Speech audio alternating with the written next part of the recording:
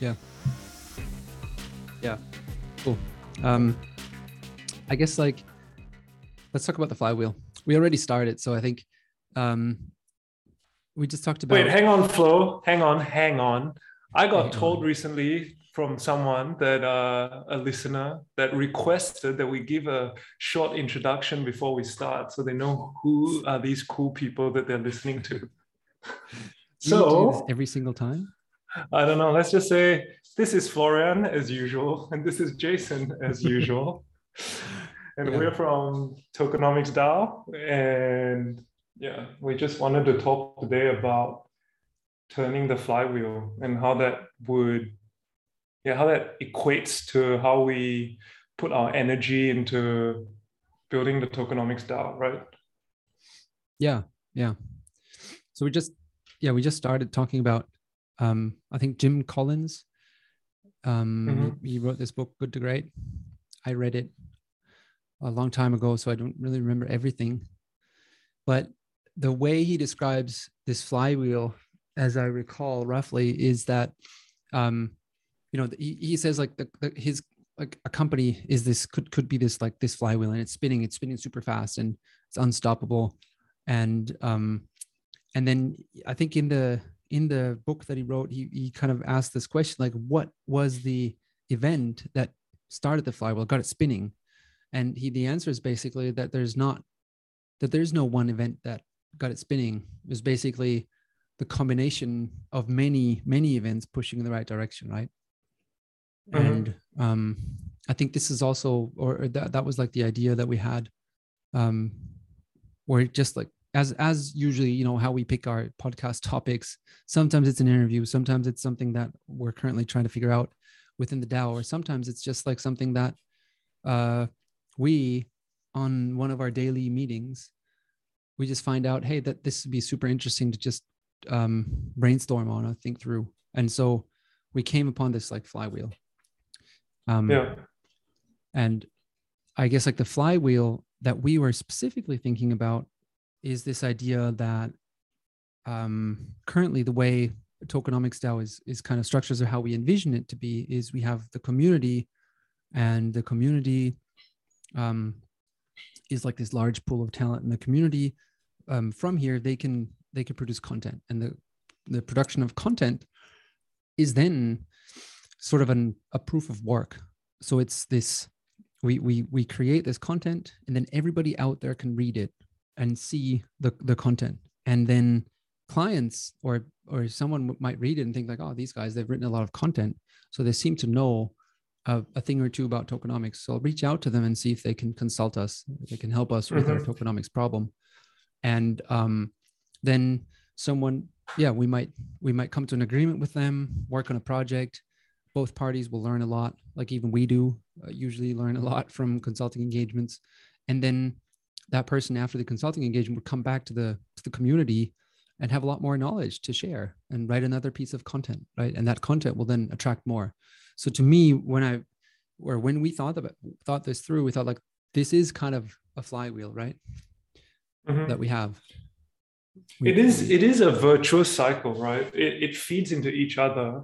And at the Yeah. same time, so with Jim Collins and what he talks about, with the little bit that we've looked at, he says that it's, in a consistent direction, right?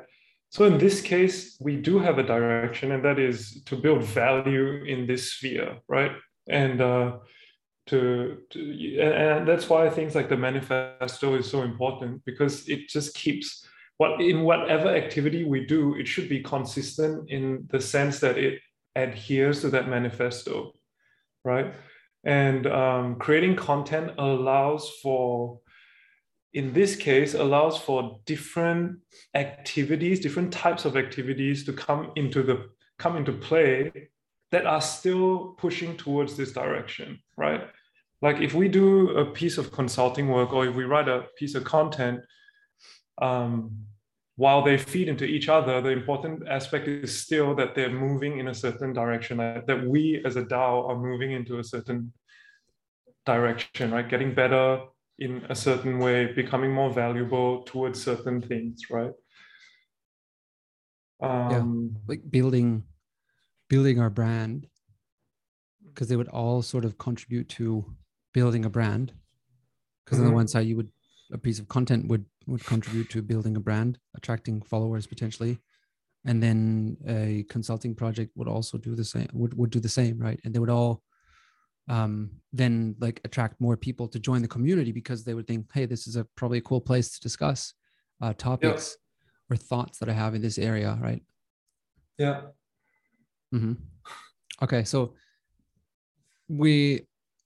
that's, I mean, like that's kind of a given, and then like one of the problems that we talked about was, or is still, we haven't figured that out completely, is like consulting. If we do a consulting project, like we don't only want to focus on consulting. That's definitely something that has been clear from the beginning, right? We don't want to be this like consulting only thing, but definitely one thing it does is it produces revenue, right? It like if clients pay for it and we have expertise, we can sell that expertise to them, and they can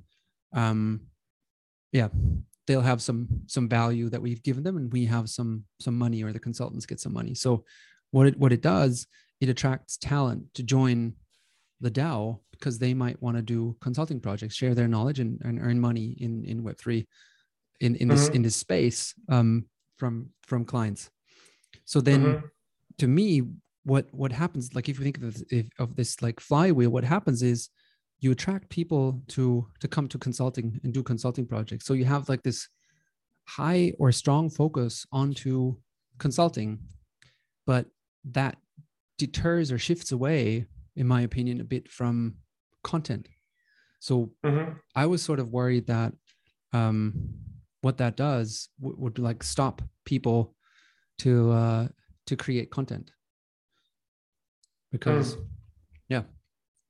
they only want to come in and do consulting. Because if you write a great article and we publish that on our Substack, I mean, I don't know, maybe 1,000, 2,000, 10,000 people would read it, but wouldn't pay you at all, right?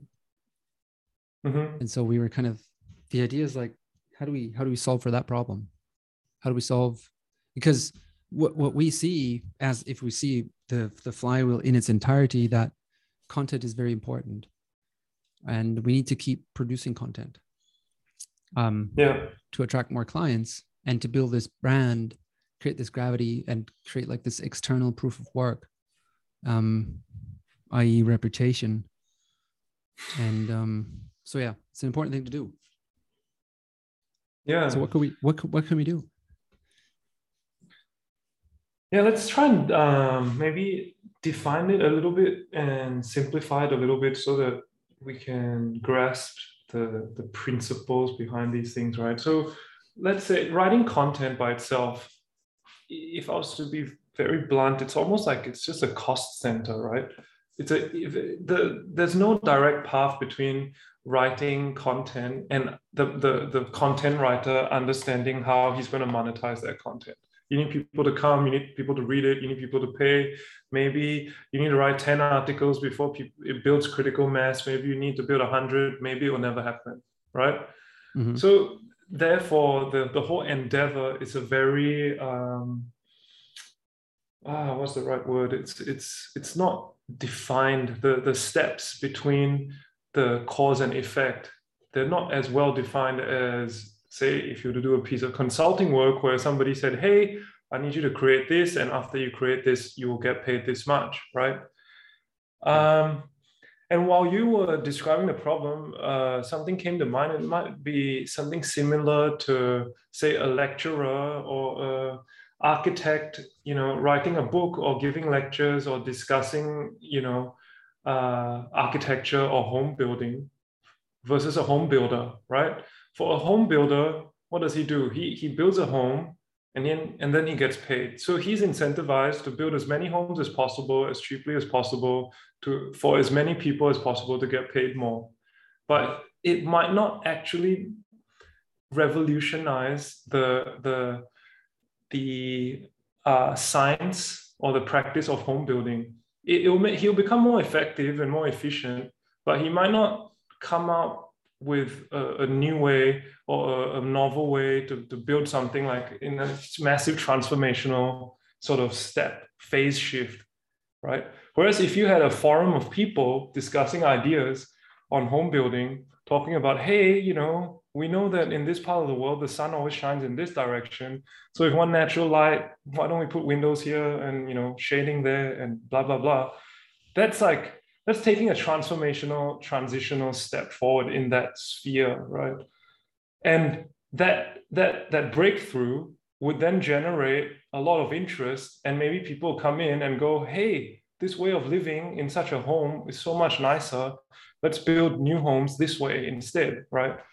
So I think that it's a roundabout way, I guess, of what we were saying about content versus consulting, right? One is doing something we already know, and another, and for consulting, and for creating content, you're kind of pushing the boundaries, both in your own mind, in your own understanding, and also putting ideas out there that can then be cross-pollinated, let's say, with other people that have their own ideas, that will comment and will probably write another piece of content that is based on Inspired, your content. Yeah. Right. So it's almost like a derivative of a derivative of a derivative, right? So yeah, so me and Florian and I and Lovis and a few other guys were discussing, like, so how do we keep encouraging or incentivizing people that have created content to keep creating content, and maybe even those that are consulting to maybe share, what they've learned with the greater community.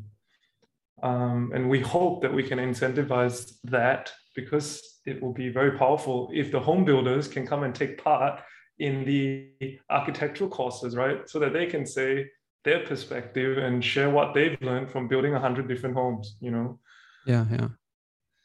In a way, I mean, like a simple way that like obviously comes to mind immediately is like if you take a cut, because you take a cut off the revenue generated from consulting and distribute that over to the content side, the content division, right? So you pay the content division with the money coming from the consulting division, right?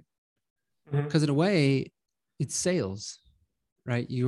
What the content division does for consulting is like they're selling services through reputation. Definitely marketing, or I would say. Maybe not they're selling, yeah, but they're marketing them. Yeah, you're right. Yeah. Marketing, branding. Yeah, right? Yeah. They might not be closing the sale. They might be, I don't know, but it definitely helps build the brand. They will get them like quite close, right? Because if you get someone to the point where they've read 10 pieces and that has, they like them all, and that maybe has convinced them that that we have knowledge in this area, they'll be quite close to, or be quite confident to do something with us. Correct. Right. Yeah. Definitely brings them along the line of getting qualified as a lead, right? At first it's marketing, in a sense it's lead generation.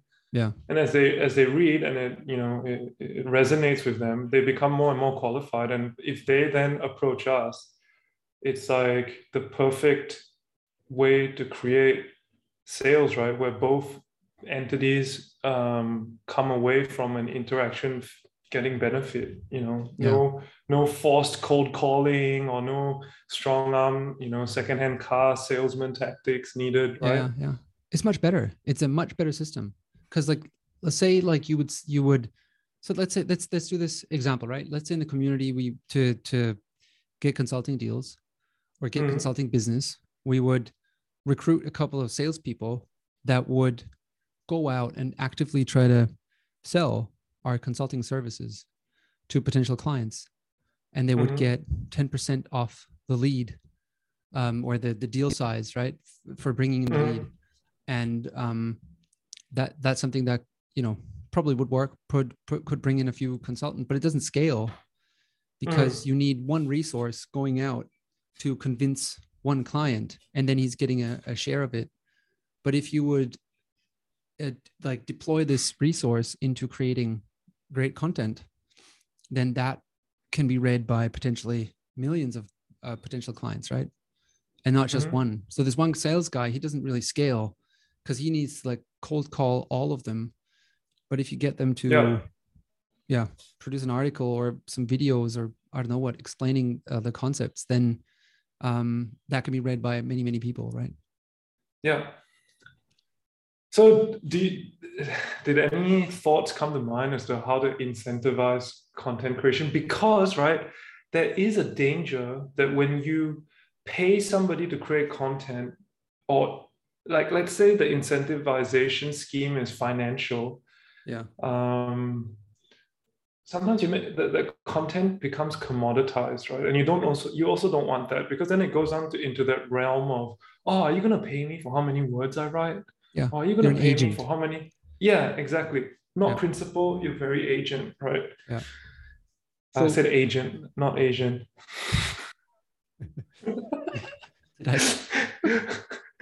Just wanted to be clear.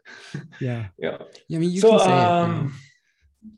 You know? I could. Yeah. I'd be racist if I'd say that. Yeah. Well. All right. Let's shift gears again. Sorry. So how do we do that? I mean, it's so difficult because, you know, if you judge people then by likes or by comments or by, you know, views, is that good enough? Because maybe it's not the right comments, maybe it's not the right views, but it's getting closer, right, than paying them per word, correct? Or per article. Them dollars, right? I mean, like maybe if we put this onto like on a scale, let's say you would just pay them dollars. You would say like, I'll pay you $10 per word. It's probably a lot, but I'll pay you $1 per word. That's I guess the worst, because then you're totally agent. You just that was intentional. Oh my gosh. Oh god. So you just write as many words as you can, but you don't care about the quality or anything else. So another way of doing it, and that's probably like the second best thing. You could pay them maybe like in just tokens. And which tokens though? Tokens of that entity that they're writing for? Yes. To make them principals. So you would give them a share of the entity they're writing for. So the flywheel they are working on, you'll give them a piece of that flywheel. And so that would probably be better, because they would over time become principals, and like the more ownership they have, I guess the more the incentive of them personally would be aligned with the incentives of the flywheel, right? So that they would then get more and more towards producing really great content that people would read and help the business as a whole, right? Correct. Yeah. And you know what I like about that, Flo? There's just came to mind again while you were speaking. The payout, while it's not as direct, right? You hold a token that could be worth more in the future, but in one way, it's very holistic, in a sense, like when you're writing now, the only thing in your mind is, does this help build the brand? Because again, you're thinking like a principle, right? Yeah. Am I helping the community as a whole become more educated, become more knowledgeable? That's also a very principled way of thinking. Yeah. And the cool thing about it that I really like, and maybe it's my personality, but I think a lot of people in the Web3 space think like that. It's the more abundance versus scarcity, right? On that scale, they're thinking in terms of, okay, unlimited upside. When you do a consulting gig, it's very direct. You get paid pretty direct, right? Per hour, but if let's say not per hour, like, because we want to get away from, you know, working time-based, but let's say even you get paid to create a piece of work, right? A piece of code, whatever, a light paper, right? That's it. You get paid and that's it. It's done. You know, that's it. It's never gonna come and when you're retired, like it's compound, not gonna pay you. Yeah, it's not gonna pay you interest when you're retired, right? So while it's direct, it's linear. Whereas if you pay people in tokens when they create content, it's indirect, but it's exponential. Yeah. So I think if we can somehow crack that code, then it's gonna be, a lot of people will think, hey, maybe they're not gonna just only be content creators, but they'll go, hey, I'm gonna spend 80% of my time building homes. I'm gonna spend 20% of my time sharing knowledge from the homes I've built, because that sharing of knowledge helps everyone, and it's not a zero-sum game. And yeah, that thing gives me that call option on this industry taking off, and I want to build towards this industry taking off because I have a call option on that result, right? Yeah, exactly. Yeah. So yeah, I think that'd be a quite a cool mechanism. And then you could probably even like, improve the whole thing by doing stuff like you said earlier, right? You would measure what the actual impact of the piece of content is, right? And you would then set different levels of, maybe you'll say like how many reads or how many interactions the piece of content has gotten, and the higher, the more you would get paid, because then you wouldn't, like, incentivizing for words is probably the worst thing you can do, and I guess like that's obvious. So like, yeah, the first paragraph will read like, I really want to share. yeah, like, so yeah, if you can optimize for maybe like interactions or things like that. I mean, there's probably also ways to game and trick the system here, but that's maybe a worthwhile cause. And then I was thinking of maybe what these tokens could then do is, not only you wouldn't just pay them the tokens, but since the idea was, what if the consultants would have to fork out a small piece or a small bit of their revenue so that we could pay it to the content creators? What if we didn't pay them directly, but indirectly, right? So they would get the tokens, and then if they stake the tokens, they would then unlock this like monthly or annual pay. Now, I don't know what that means. You mean if the contributors stake the token? So say they earn 100 tokens and they stake, I don't know, 20. Then that 20 tokens, we say that those tokens are being used for content creation purposes. Is that it? No, we would essentially, if they stake 20 tokens, they would unlock something like an annual yield that could come from the consulting gigs, right? So let's say we get via consulting 10,000 in like profits. We'll take 10% of that, and then we could distribute this 1,000 then to everybody who's staking their tokens that they have earned through content creation. I mean, because it wouldn't only give you the call option, but it would also give you a dividend, right? In a way, right? And that's like, even, I got it. Yeah, I don't know. Maybe like even better. I don't know how securities laws will find this. We'll have to figure that out. But it would be an interesting mechanism, right? Just to incentivize. Yeah. And the proof will be in the pudding, because you wouldn't have to mandate it. You would put that suggestion out there, and you'll just see how many token holders feel happy to do that, right? Yeah.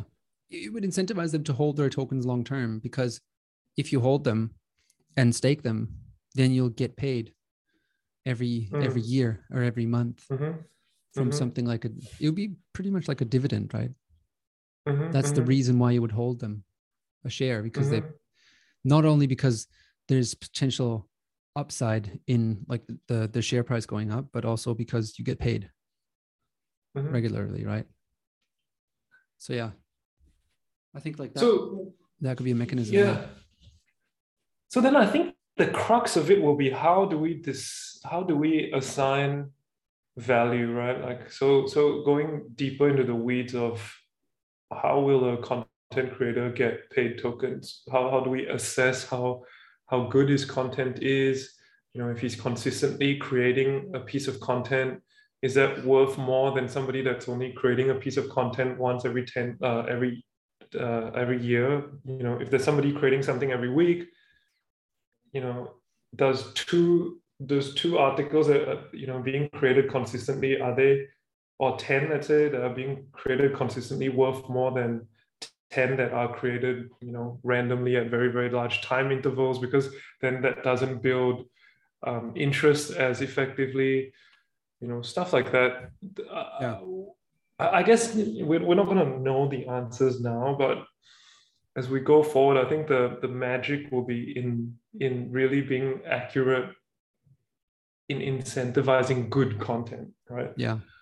I think that's a very, very difficult nut to crack. Because maybe disincentivizing bad content is also something that we can think of, right? Just to prevent people from. So if, say, usually when somebody writes a post, unless it's really bad, most people wouldn't comment, right? Like if it's good, it gets spread. If it's not that good, it just kind of stays there dormant, right? Yeah. But to prevent people from going, hey, I just want to earn these tokens, so I'm just going to create a 1,000 word article that actually says nothing at all. Yeah. You would see some comments coming out going like, dude, I just wasted 5 minutes, 10 minutes of my life that I'll never get back, right? Yeah. And maybe if that happens, then I don't know, that guy's tokens are gone or something like that, right? Or 10% of it gets deducted or whatever, just to prevent people from writing really bad stuff. If your tweet gets ratioed, then you're. I don't know. I'm just really just putting it out there as it comes to mind. But it's just to prevent people from trying to game the system to say, hey, I want tokens. I can get a ghostwriter to write something. It's going to cost me $10 on Fiverr. Yeah. Yeah, because that's really not what we want to do, right? We really want to build authenticity. We really want to build a community of people that really care about this space. Yes. Yeah. But yeah, I think that's going to be very, very difficult, and even harder will be to scale it, so that it can be this automatic machine that runs on its own. I think that's going to be super hard. I mean, like, how do like big journals or magazines or publishing houses do it, right? They probably have a lot of people. First, they have the contracts and they have all the hiring and stuff, and they find out how good people are. And but then they have like editors that do the proofreading and do the final publishing or press that publishing button, right? So it has to go through this like quality control towards the end, finding out, and that guy will to some degree know what type of articles work well and which don't, and so he'll like quality control for that outcome. So yeah, I guess we could do that in a DAO, right? Yeah, we could do that in a DAO. We get people to vote. The people stake their own reputation when they say this guy's proof of previous work is good enough. So somebody in the DAO might say, hey, Jason Nutter, I've read 3 of his previous posts. He's all right. I would say yes, go. And we could systematically say, as long as nobody says no, right? Like we need X number of votes. Like we need, I don't know, 8 votes from the community. If one person says no, then it needs to get reviewed, stuff like that. So a lot of tinkering will be needed. That's true. Yeah. And we'll have to, you have to balance like when it is too much of like, like controlling and overseeing when you spend too many resources on like improving that part of the process. But I think there's only so much you can, I guess, incentivize or optimize with tokens. There's always this other aspect, I guess, where like just human nature comes in here and there, or trying to game systems and that. So, but the beautiful thing about this, right, Flo, is if we iterate and we get it to improve, the system to keep improving, we would be then unlocking a formula that other people could then also, copy and paste and maybe imitate and adjust a little bit according to their needs. But it will not be valueless, right? This iteration process, it will also be very valuable, because we will also start to understand how, in a way, right, we're cracking this this code, I keep saying cracking the code, but we'll be discovering how people can work autonomously, internationally, right? Yeah. To come out with something that pushes the flywheel, you know? Yeah. And this should be something that can be shared with many different, you know, endeavors, right? Not just tokenomics. Yeah. Yeah. But like, I think the tokenomics for that and the incentives that you sort of create for that, they are key to making something like that work. True. And yes. Yeah. And I guess you see that with lots of other DAOs and communities out there on how they do stuff and how they are successful by designing their own tokens in the specific way that aligns with their goals and values and what they want to achieve, right? So yeah, there's a lot of these like super interesting mechanisms. So I guess one of them, and that's kind of also what I sort of was thinking through and on a recent podcast with Javier from Valorize, we talked about this model of a super high inflationary token. Like, let's say we would pay our content creators tokens, and I mean, it wouldn't be like super high inflationary, but we would, there's like two ways you could do it. Either you like cap the total supply of tokens, and that also caps the total supply of content that you can create, or you have an unlimited supply of tokens, because you of course want to keep producing content over the years, right? So if and in that way it is inflationary. That way it is right? Inflationary, yeah. And what that does is, if we think about this, let's say the token allows you to vote, and it also gives you dividends of the revenues created. Now, let's say you and I, we create 10 articles now, and then we'll stop creating articles because we got interested in something else. Then over time, our total share would get diluted, right? Mm-hmm. Because other people create and they get more tokens, and then inflation kind of dilutes our holdings and our share of voting power and our share of dividends. Mm-hmm. And so that's an interesting model, I think, to keep people working and publishing content and producing content regularly. But what that does not do is it does not really incentivize early contributors to sort of participate in this upside. So this upside that you were talking about is something they wouldn't then really participate in, because the token is just so inflationary. So it might, they might not be growing that much, even if the flywheel grows, right? Yeah. Well, I would say both the inflationary and deflationary path can both be helpful to an extent, right? Like, in a way, it's the same thing. Like the inflationary one, you want to keep working at it because then you get more tokens, which then give you more value, right? Like more payout, more whatever, more incentive, financial incentive.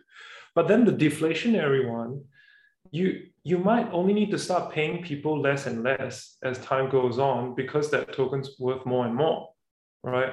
So one's like the gold standard, where the amount of gold available is the same, right? But a pound of butter used to cost 5 grams of gold. Now it only costs 1 gram, because we know how to do it so much more efficiently, right? Yeah. So the inflationary one would be, hey, you better keep working. Don't just retire once you've got your, bag of gold coins, because we keep mining more gold every year. So your bag of gold coins aren't going to be worth much, right? So that one incentivizes work.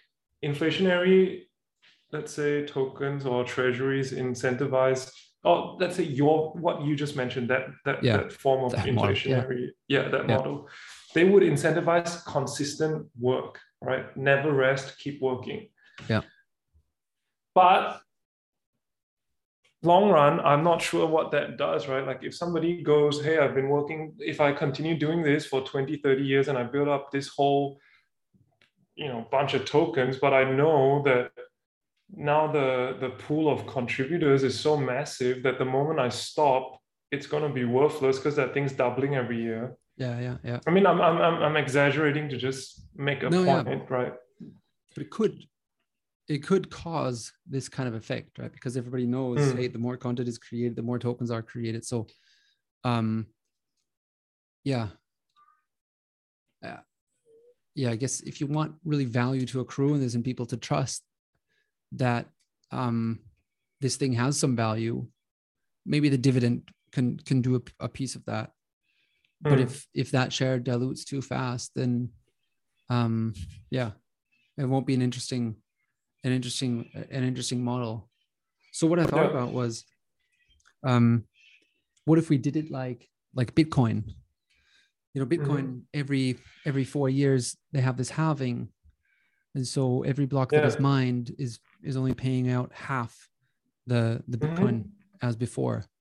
So maybe we could do a similar model where in the beginning we'd pay out 10 tokens per piece of content, and then after half a year or a year we'd reduce that, we'd have that, and that you would keep having it, right? So that would mean in the beginning you would sort of incentivize people to get in early and produce content to get the flywheel going. But then once the flywheel is going, you would hope on the flywheel itself, and other payment effects that we maybe then have to keep it going. And you could kind of stop this inflationary effect, or like reduce it, right? The only issue though with that is the first issue that I think that comes to mind is if our token or the token falls in value, it might serve no incentive, right? If the value is too low, because say right now it's worth, let's say, $40 an hour, $40 in 2022 an hour, right? And that's worth, I don't know, 5 Big Macs, right? And then we halve it, but the token value actually drops, right? So then maybe let's say the token value drops 50%, and we halve the number of tokens we give out. Then now it's only paying, what's that? Like 1 Big Mac, right? Yeah. and that might then go, hey, well, I'm definitely not doing it for the tokens because I'm doing it because I like to do it, but it's not for the tokens because it's not worth anything. Yeah. So I don't know, maybe if we could also do another model where we say it's always tied to a certain real life value, right? And if the token itself is growing in value because tokenomics DAO, for example, is becoming a bigger company, it's churning more revenue, it's creating more dividends, let's say, then that token's value will go up. And then you could then do a halving, let's say, but a more organic halving where it's always worth the person's time on that day, right? But if things keep going better, then whatever they've earned should keep growing in value. But at that same time, it still incentivizes them at that period in time. Yeah. I mean, like, how would you control that?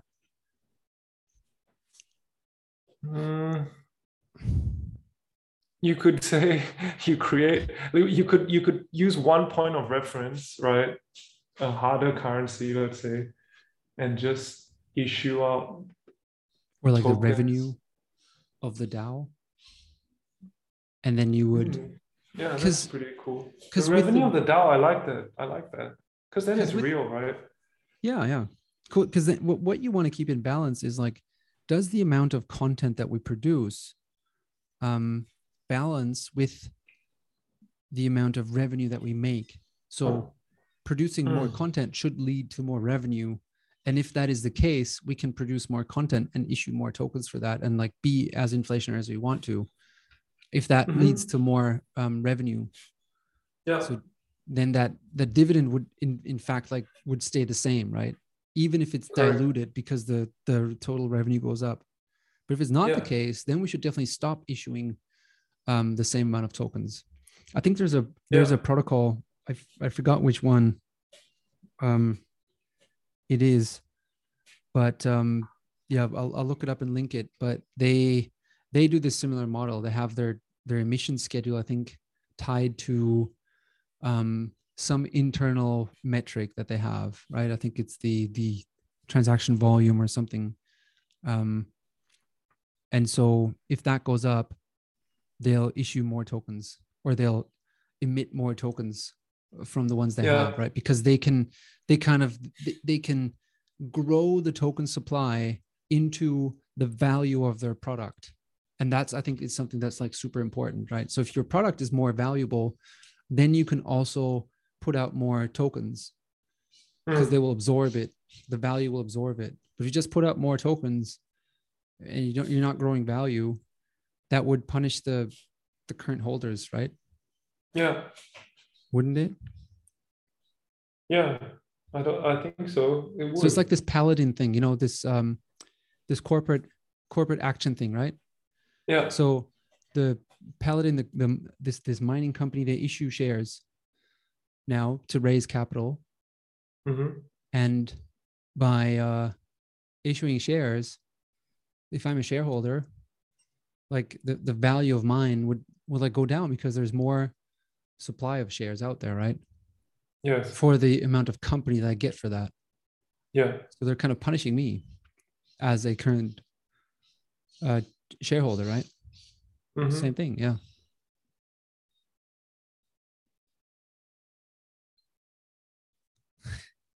Yeah. No, but going back, yeah, I agree. And I think the way around it is really if you tie it to a product, like, you hear people saying debt in itself is not bad, right?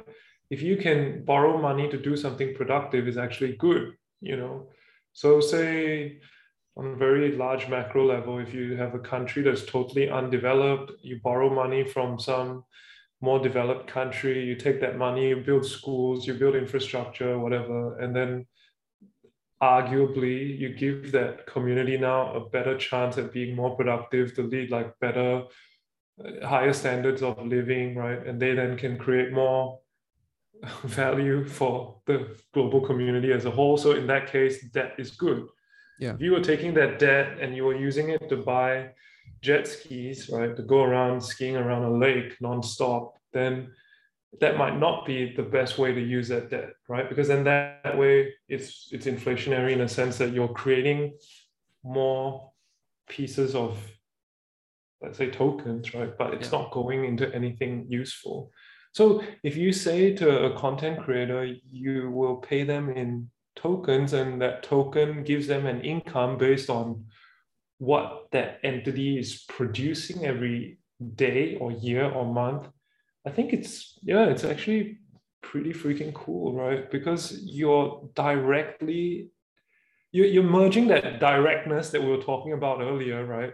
How direct a line you have to income with the possibility of getting your income to grow exponentially, right? Yeah. It'd be tantamount to you going to work for a company and you don't get a salary. The company would say, hey, on average, last year, we paid this much in dividends every 2 weeks, right? Yeah. And based on that, we're giving you this number of shares. And if you do well and that dividend increases, you actually get paid more than what you're getting paid now. Yeah. And you have the upside that the shares that you get might also significantly increase in value because the company develops something really cool and therefore like has a much higher growth in revenue and therefore a much higher valuation. Yeah.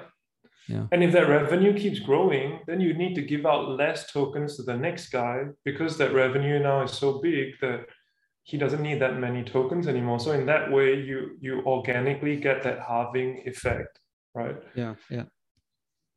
So why doesn't anybody in the corporate world do it?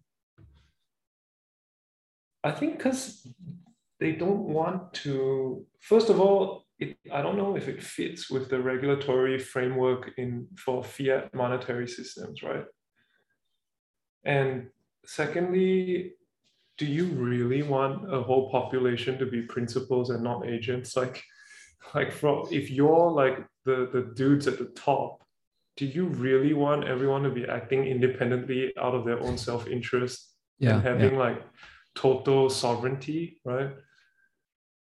I don't know. I don't know. I don't want to be too cynical about it, but I don't know. You might not, yeah. But still, like nobody's done it. I guess one, right? To a certain extent, you know, if they give out shares to employees, is that something similar? I guess the higher up you go in the hierarchy of corporate,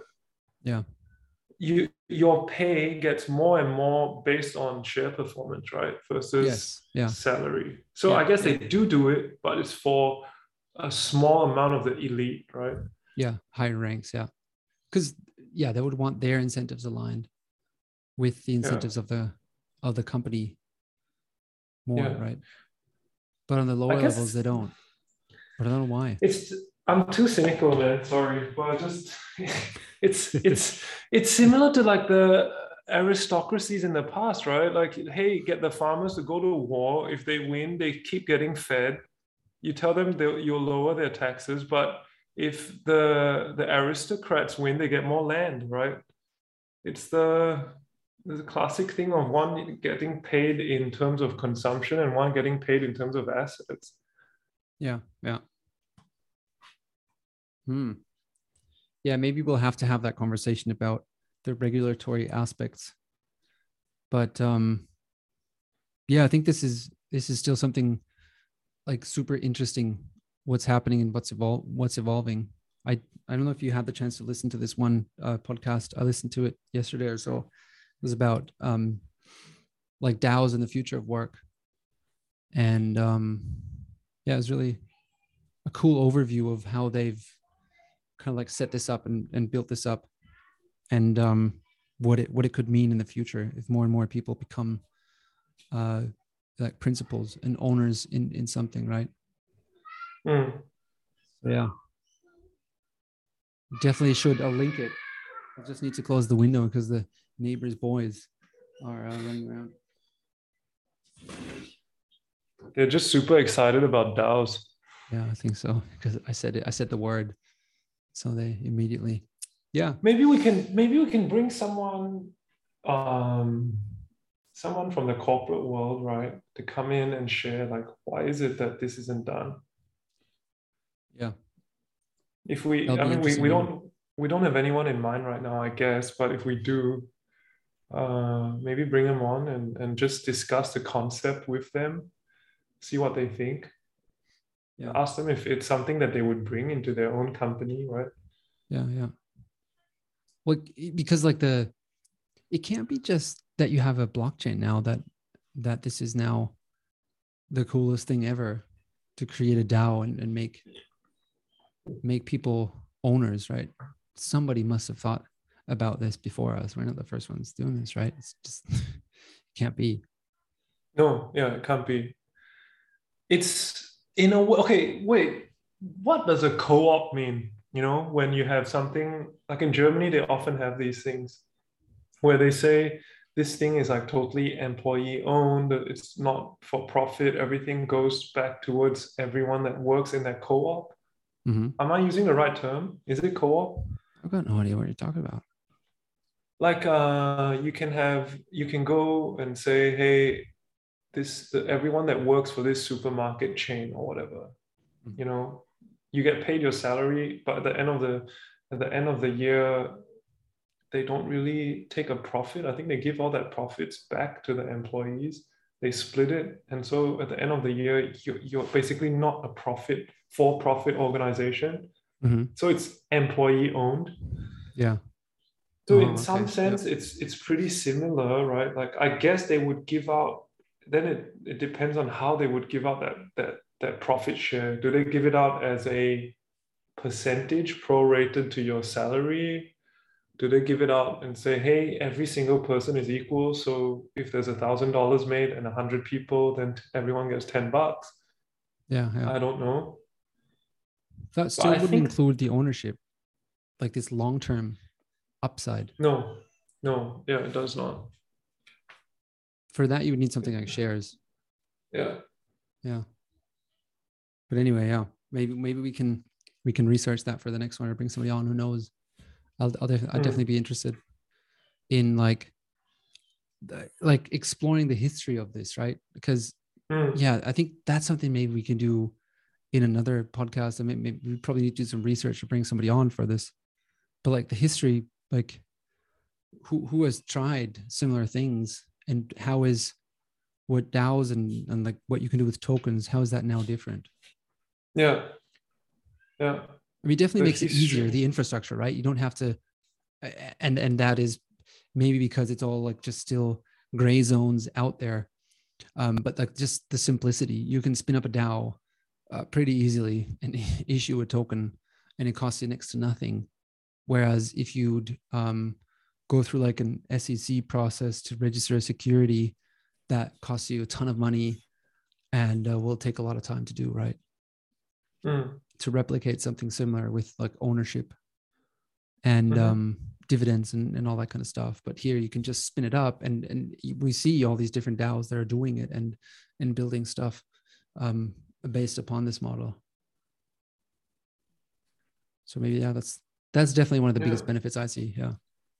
So the history of starting the history of like profit sharing and ownership and incentivization, right? For human beings to work together in groups, right?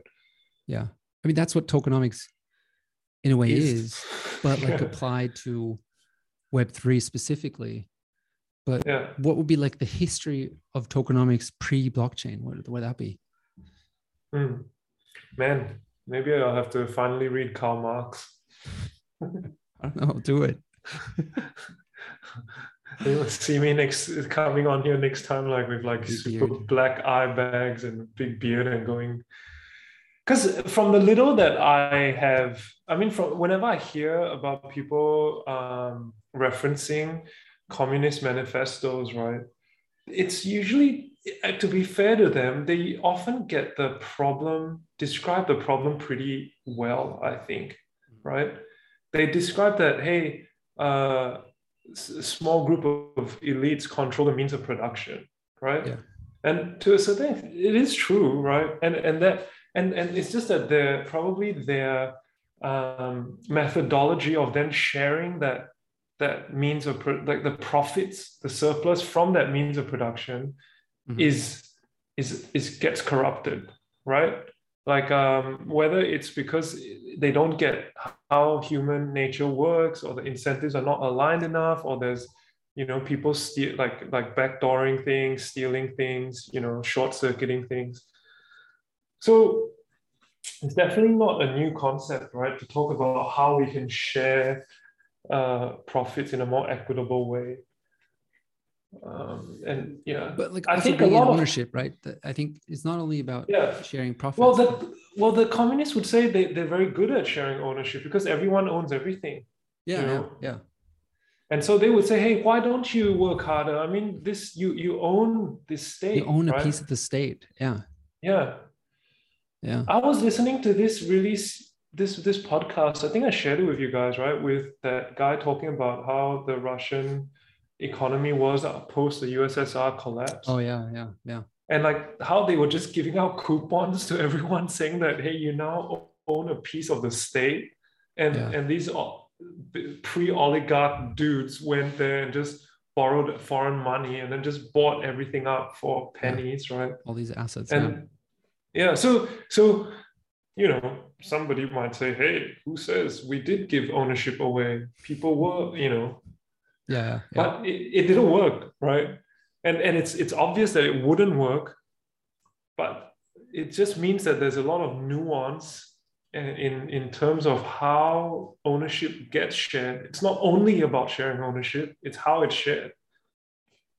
and maybe it's about like the liquidity of what you can do with the ownership. I guess like specifically in the USSR, the problem was that the people that were given this ownership, they now had an ownership in some Russian steel mill, but they were Yeah. hungry, right? So what are you Yeah. going to do? You can't eat the ownership ticket, and you can't, Yeah. you maybe couldn't dice it up and buy some bread for it or something like that. But if you Yeah. were given like tokens, then you could use these to sell off a small chunk to pay your rent Right. and keep the Yeah. rest. Yeah. So with no liquidity, the underlying assets had no value Yeah. and or Like had no no, yeah. price. Had no price. It Yes. had a Yeah. value, it had no price. Yeah. And therefore Yeah. couldn't be transacted properly, Yeah. right? Yeah. Yeah. Yeah, super interesting. We definitely should delve into that. Like and maybe, yeah, with tokenomics, with Web3, you know, finally the technology is there so that um protocols can be put in place that's trustless, Yeah. right? That you don't need to make sure that only, like, how are you going to make sure that every single human being in a system has 100% integrity? You don't, right? And then the more you can't. Yeah. And then there's that prisoner's dilemma where that first guy who cheats, he gets to He get wins. away Yeah. with, yeah. And then the next guy goes, hey, if I don't cheat, I'm the stupid one. I have Yeah. to cheat, right? Yeah. And then by that time, the whole system becomes so inefficient that if you come into the system, you have to cheat to just to survive because the normal payout is not enough. Yeah. Yeah. Incentives misaligned. In a trusted system. So maybe Yeah. trustless systems will help to close that loop. Yeah. You know, you Yeah. can get that super duper architect at the top to think about things. You can build the system. You can then see if the talent comes in, right? So the second thing about communism is that the energy that came into the system, that gravity that you need for any system to work, was not carrots, it was sticks, right? If Yeah. you Yeah. didn't work, you didn't get paid, you'd freeze to death, Yeah. right? But with Web3, you're able to build a system and then say, hey, does anyone want to come? You know, It's a carrot and system. yeah, it's carrots, right? Yeah. I like that analogy. Yeah. So That's how good. should we title this episode? The I was just flywheel thinking to about the that. Yeah. carrot? Yeah. Fly Carrot good to episode. great carrots. Yeah. Well, No, but yeah, yeah, I think we should leave that to very, Lovis. He can, yeah, Elvis will come out with something good. He yeah, loves carrots. yeah. So that there you go. Cool, man. I think that was interesting exploring this, and yeah, maybe we can do that in another episode. Talk a bit about like the history, things like that. Yeah. Hey, Flo, just before you go, would you, just a question, would you say that coming away from conversations like these, you're maybe in some really, really small way, you've come away a bit different, like you've learned something or you've gotten some different perspectives or you've organized your thoughts in a different way? Would you say that that would be the case? Always. Always, right? Like I feel that too. And it's something that's not very appreciated, right? When people make authentic content, like it's hard to advertise that. Like, how do you tell content? We talked about it earlier. How do we incentivize content creation, right? Yeah. But I think it's, if we can somehow communicate that to people to say, hey, when you do create an authentic piece of content where you're really in an exploratory mood, right? You actually come away from it different. You come away from it better, I think, you know. Like and even if you, I just want to say, even if you haven't learned anything new, whatever you have in your mind, right, you actually get a little bit more context, or it goes a bit deeper because you've tested it a bit, right? Yeah. Yeah. No, I totally agree. There's this guy on Twitter. I forgot the name. I'll look him up and put him in the show notes. He does this like diagrams or like charts or animations, and he basically talks about writing and what that does to your mind. And I thought that was like so cool. And maybe I can like link one of these, but it's basically this, like, one of them is where he has like this, you think, and then it's like this like wild, unstructured thing that you got there, right? And then if you kind of write that into a draft, it gets a little bit better. But then if you write that into an article that you publish and you want people to read, that then like sorts everything and like puts these puzzle pieces into place, because the process of writing like makes you challenge your own thoughts that you had. And I think this conversation on a podcast might not be on the same level, because it is like ad hoc, right? There's like some things still it is jumbled, in some way, but I think I really like this for like the idea generation. So like we talk about something, and then sometimes like mid-sentence when I'm talking, I get like this boom, something unlocks that I hadn't thought about before, and it kind of comes to mind. And that's then when you said like I walk away from these conversations, I'm like, yeah, that's actually a pretty cool way to do it. Or this is like a completely new idea that I had, or that we've uncovered together. And if you, exactly. And if you go down that chain even further, right, you stop just now at writing an article that you're putting out in public, right? But if you take even one more step, right, like now you're supposed to teach what you just wrote, like get somebody to understand it, right? Then you're taking even a deeper step, right? Because now you're starting to think, how do I make this relevant to somebody that it's not relevant for yet? And then you start to think about things from their perspective, right?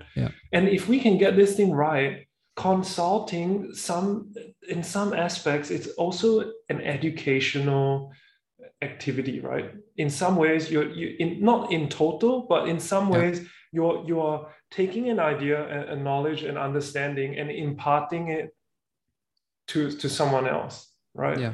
And so if we can just connect that loop to go discovery, exploration, all the way down to educating, and then come back to the top again and go, hey, now that you've reached a deeper level, now let's have a conversation again, right? And let's go creative again. Then in that way, we would be connecting those two, the home builders and the home designers, right? And it's so I'm very excited about that. And that's like a complete incentive on its own, right? It's this, you come and join a DAO, work on a topic that you're interested in, just to get better, like to learn more, to like,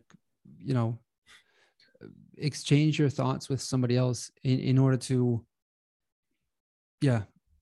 make your thought process or your knowledge better. Deeper.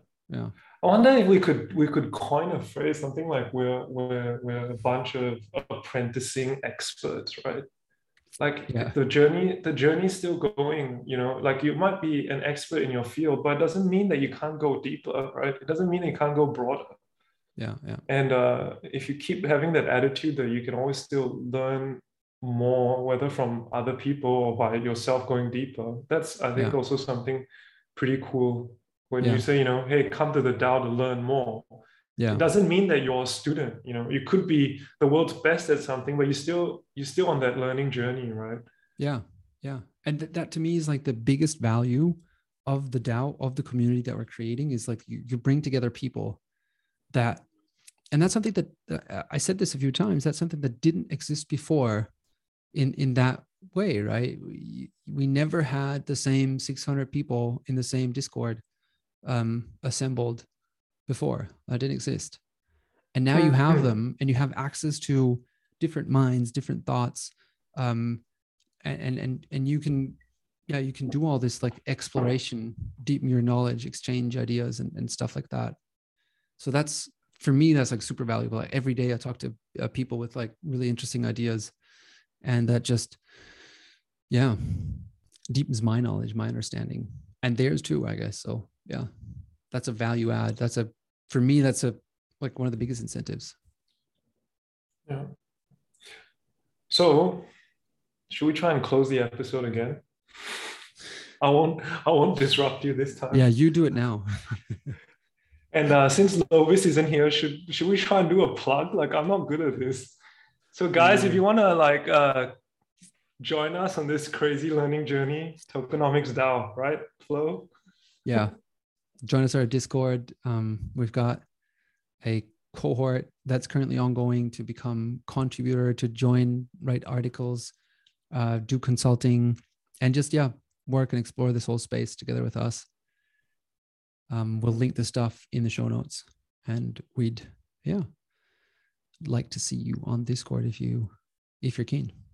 Yeah, and come on and give us feedback about what we're doing. We'd love to hear that too. It's always good. Cool. All right.